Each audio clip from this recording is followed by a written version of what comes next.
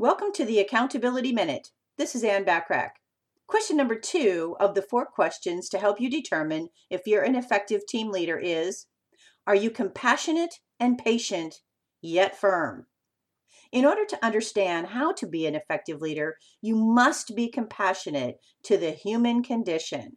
Effective leaders are understanding and patient, yet do not allow themselves and their team to compromise on the very things that make a business successful. As a leader, you are never above them. Instead, you are beside them, willing to dig into the trenches along with them. At the same time, they clearly look at you as the team leader.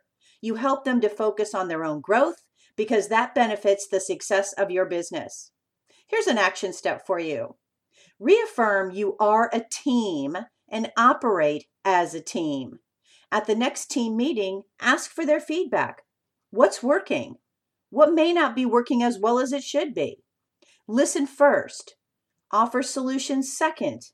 Involve them in the solution process by asking for possible solutions to issues or potential issues. If you ask for their opinion, you must be dedicated to helping resolve those issues. Tune in tomorrow for question number 3 to help you determine if you're an effective team leader. Remember, in the meantime, take advantage of the complimentary business tips and tools by joining the free silver membership at accountabilitycoach.com.